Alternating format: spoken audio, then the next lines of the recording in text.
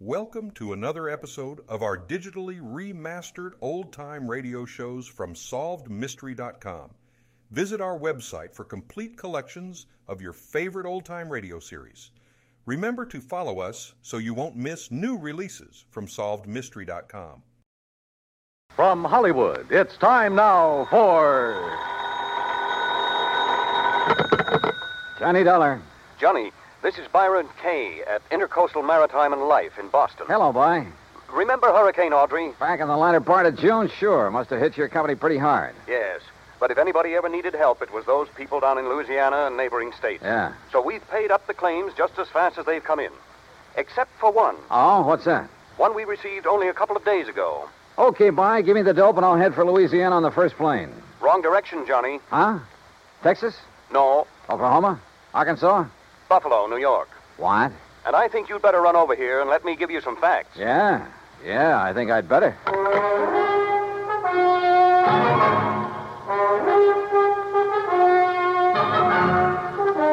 Bob Bailey in the exciting adventures of the man with the action-packed expense account, America's fabulous freelance insurance investigator. Yours truly, Johnny Dollar.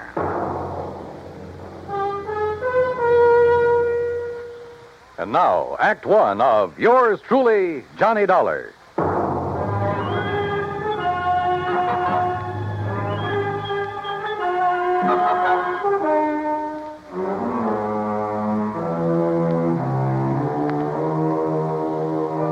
Expense account submitted by Special Investigator Johnny Dollar to the Intercoastal Maritime and Life Insurance Company, Boston, Massachusetts. Following is an account of expenses incurred during my investigation of the Charmona matter.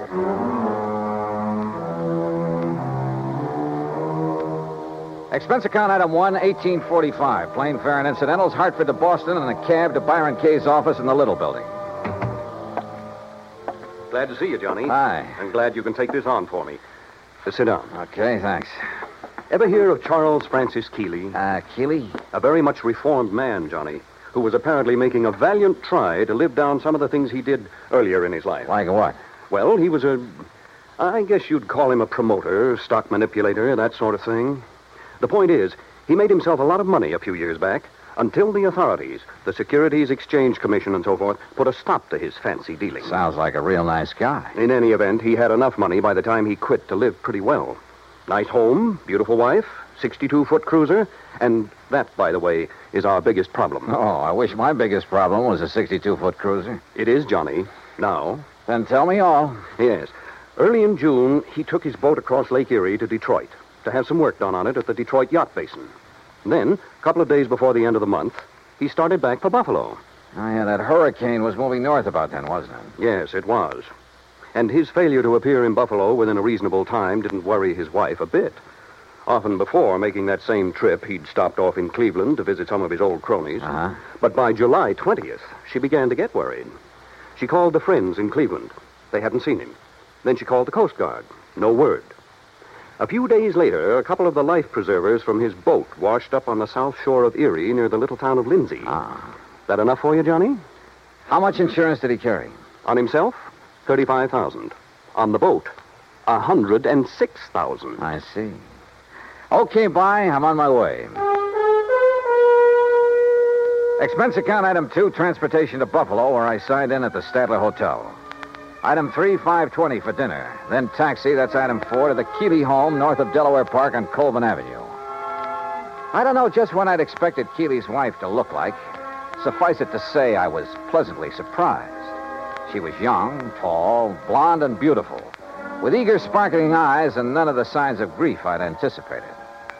I don't know why you registered at a hotel, Johnny.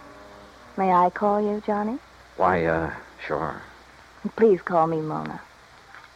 May I pour you another drink? No, thanks. As I started to say, you could have stayed here. There's plenty of room, as you can see.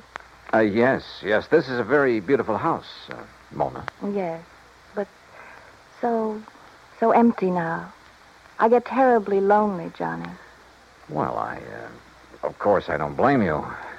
But now suppose we talk, if you don't mind, about the Johnny, thing if you have to be around for a few days, why don't you move out of that hotel and... Oh, I'm sorry. I shouldn't say that. I guess I'm just... I'm sorry, It's all right. but I am lonely. Sure. Now, Mona, you realize this investigation is, it's just routine. Of course, Johnny. Now, as I understand, every effort has been made to find your husband. Of course. And to find the Charmona, Charmona? the cruiser. Oh, yes. It was a beautiful thing, Johnny. But now it's gone.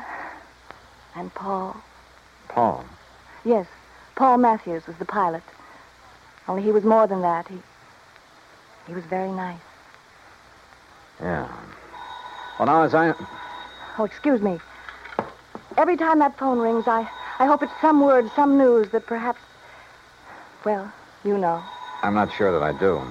What? But by all means, answer it. Yes, excuse me. There was something distinctly wrong with this whole setup, that was for sure. The Coast Guard, yes. Yes, this is she. This is Mona Keeley. Perhaps Charles Keeley wasn't the only one in this family to arouse suspicion. What? Say that again. Especially now, with nearly $150,000 involved. Yes, well, how about Paul? I said, how about Paul? Then, when she finally finished with the phone call, came a couple of other surprises. Thank you. Johnny, he's all right. Huh? That was the Coast Guard. They found him. He's all right. Isn't it wonderful? That was the real surprise. Not what she said. Isn't it wonderful? Nor even the way she said it. But something deep back in her eyes that gave her away, that told me beyond the shadow of a doubt that she was lying through her teeth.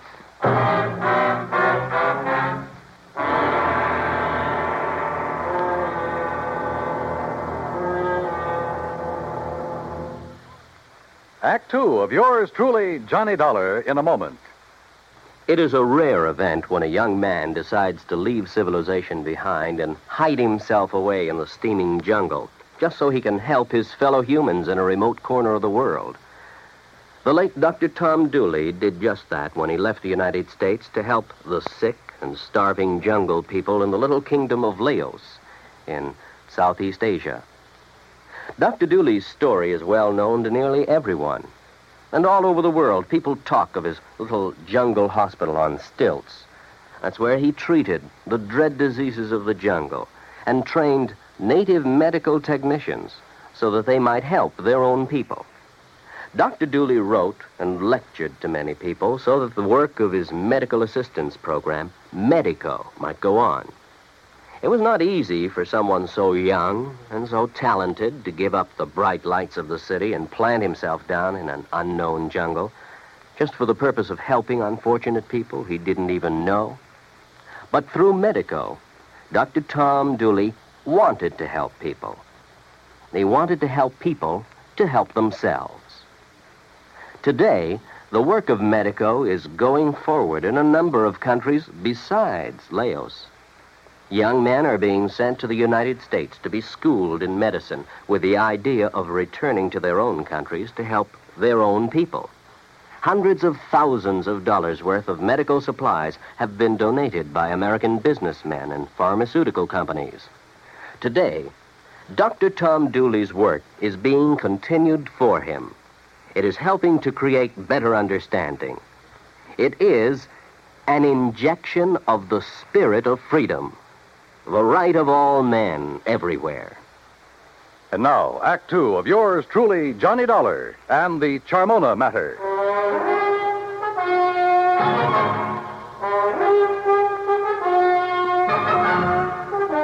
The news that her husband was still alive came as quite a surprise to Mona Keeley. Isn't it wonderful, she said. But I didn't believe that she meant it. On the south shore of the lake, Johnny, near the little town of Lindsay, west of Cleveland. He was picked up on the beach by a farmer who's been caring for him ever since. Isn't it kind of funny that you haven't heard from him before? That hurricane was a couple of months ago. Well, he was out of his mind from the shock of what happened to him. Did the Coast Guard say anything about the yacht?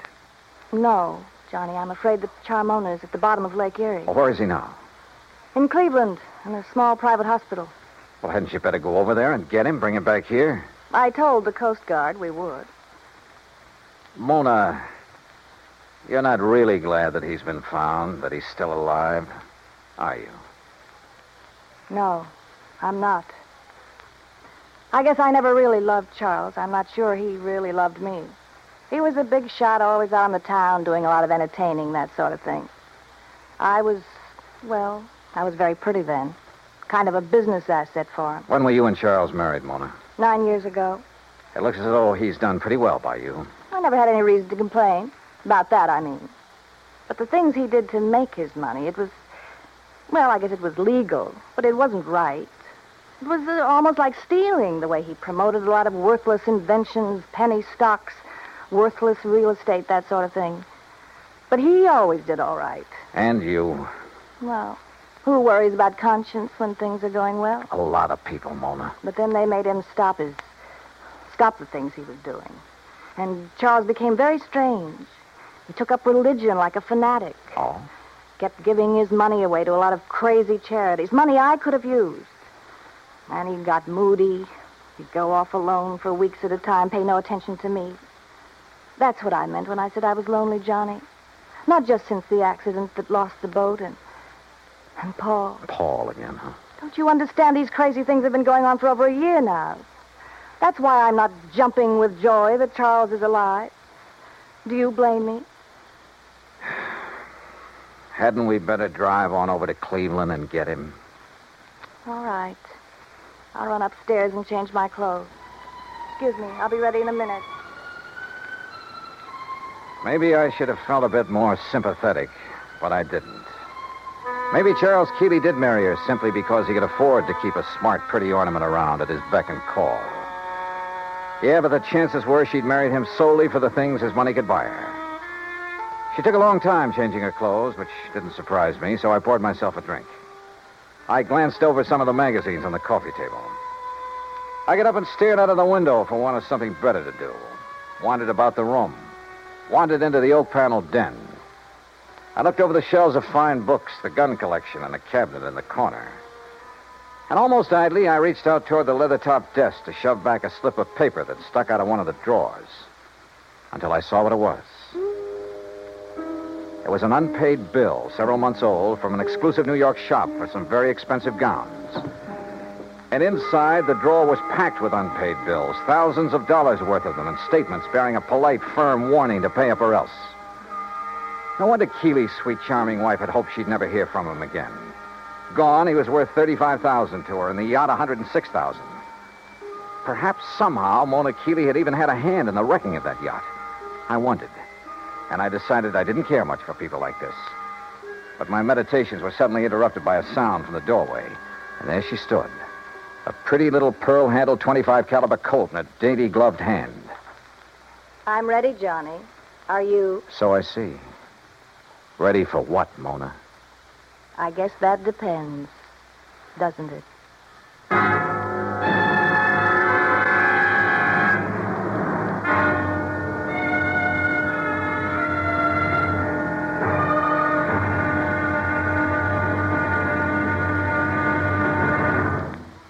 Act 3 of yours truly, Johnny Dollar, in a moment. Our flag now numbers 50 stars, and behind each star there stands yet another flag representing one of the 50 states. Wisconsin's state flag bears the state motto, Forward, and a likeness of the state mascot, the badger. The word badger was a nickname for the miners in southwest Wisconsin. During the mining boom just prior to 1830, the people who came from Illinois mined only during the good season and left during the bad. They were called suckers, just like the fish in the streams. But the busy Wisconsinites, with either too little time to leave or to build a house, moved into abandoned mine shafts to live as badgers. The Wisconsin banner pays tribute to these industrious natives. Wisconsin's state flag, the flag of the 30th state to enter the Union, was adopted on April 26, 1913. And now, Act 3 of yours truly, Johnny Dollar, and the Charmona matter. Mona Keeley stood there in the door of the den, a .25 caliber Colt in her hand. For she'd caught me going through the drawer of a desk, through papers that showed only too clearly why the loss in a storm of a $100,000 yacht might well have been carefully planned. Why she wished that her husband had gone down with her. You shouldn't have done it, Johnny.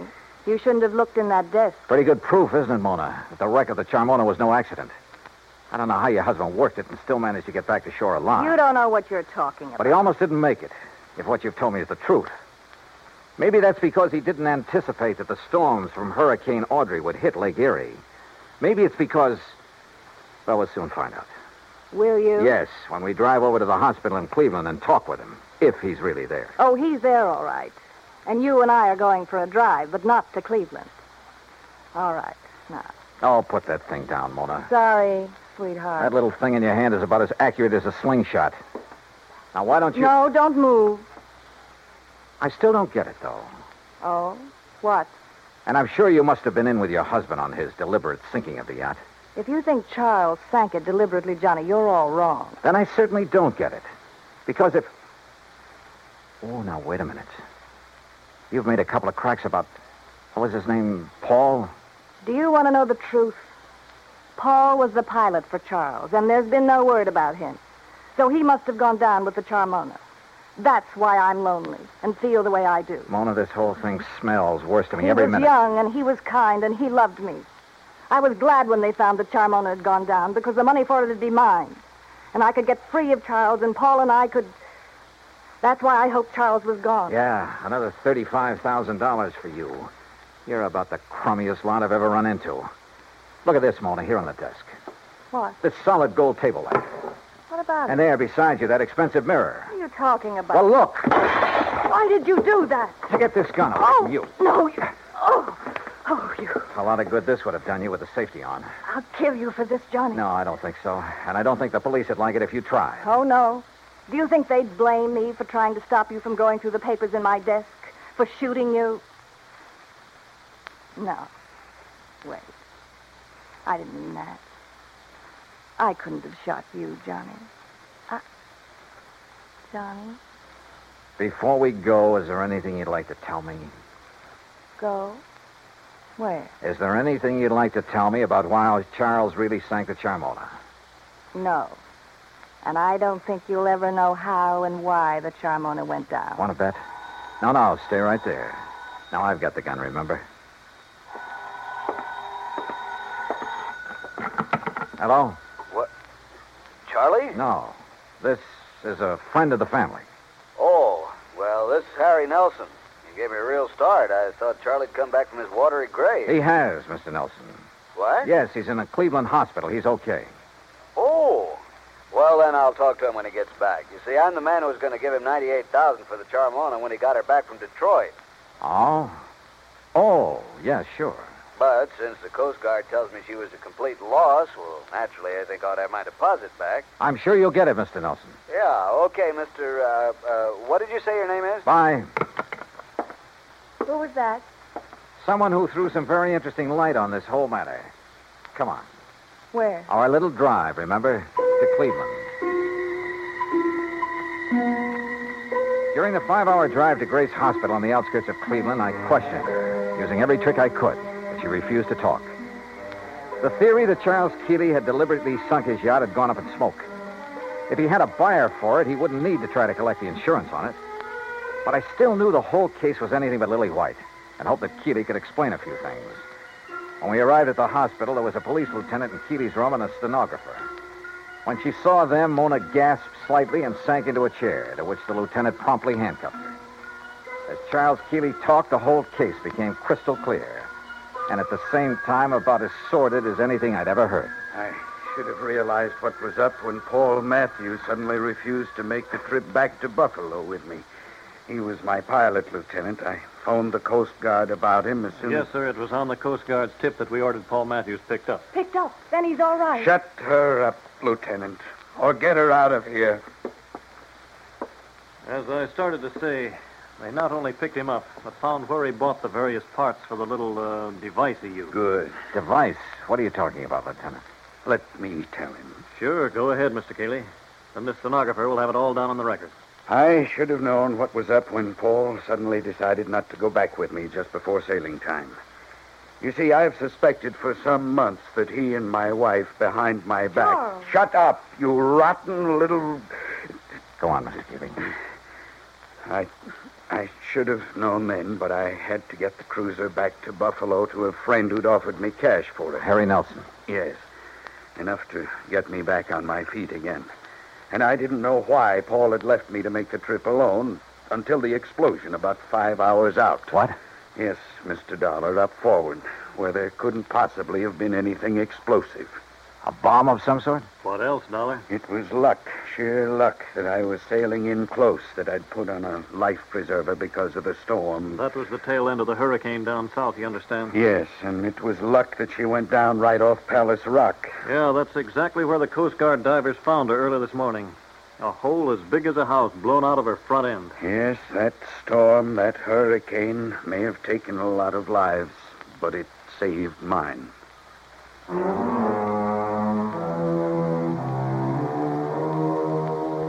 All I can say is I'm glad there are courts to take care of situations like this. I myself would hate to have to dirty my hands any further. Yeah, it probably does take all kinds to make a world. But believe me, the world would be a lot better off without some of those kinds. The claim on the yacht, sure, it'll have to be paid. And to a man I honestly think is trying to live a decent life for a change.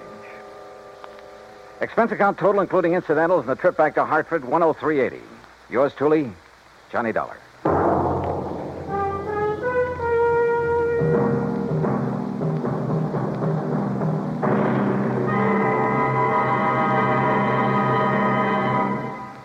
Our star will return in just a moment.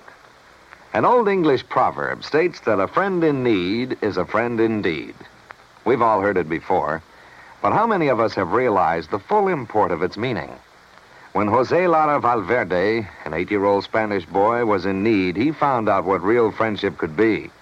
Stricken by a rare glandular disease, little Jose began to lose his fight for survival when his vital supply of drugs ran out. In a desperate call for help, an amateur radio operator named Conte broadcast a weak signal over the European airwaves. The plea was picked up by a ham operator, Hans Ketterle, in Germany, who relayed the urgent message to a nearby United States Air Force unit. The American airmen quickly dug up the only available drugs of the kind needed. They flew the Mercy package by jet to Madrid. From there, an ambulance screamed its urgent way 190 miles to Andújar, Jose's hometown. The medicine saved his life, but only temporarily. Another source had to be found, and it was, again, in Germany. The two rare drugs were again rushed by American jet fighter pilots, by helicopter, and by Air Force staff car through high winds and thunderstorms to the bedside of the stricken boy. The medicine was given to Jose, and again he responded. This same life-and-death drama was repeated elsewhere in Spain when men of the United States Air Force came to the rescue of another young Spanish boy in need of another rare drug. People-to-people giving is more than a program. It is an act of friendship. It is a fight for freedom, the right of all men, everywhere.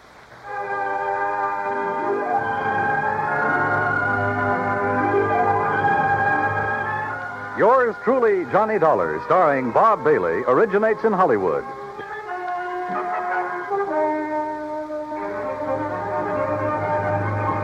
This is Dan Cumberly speaking.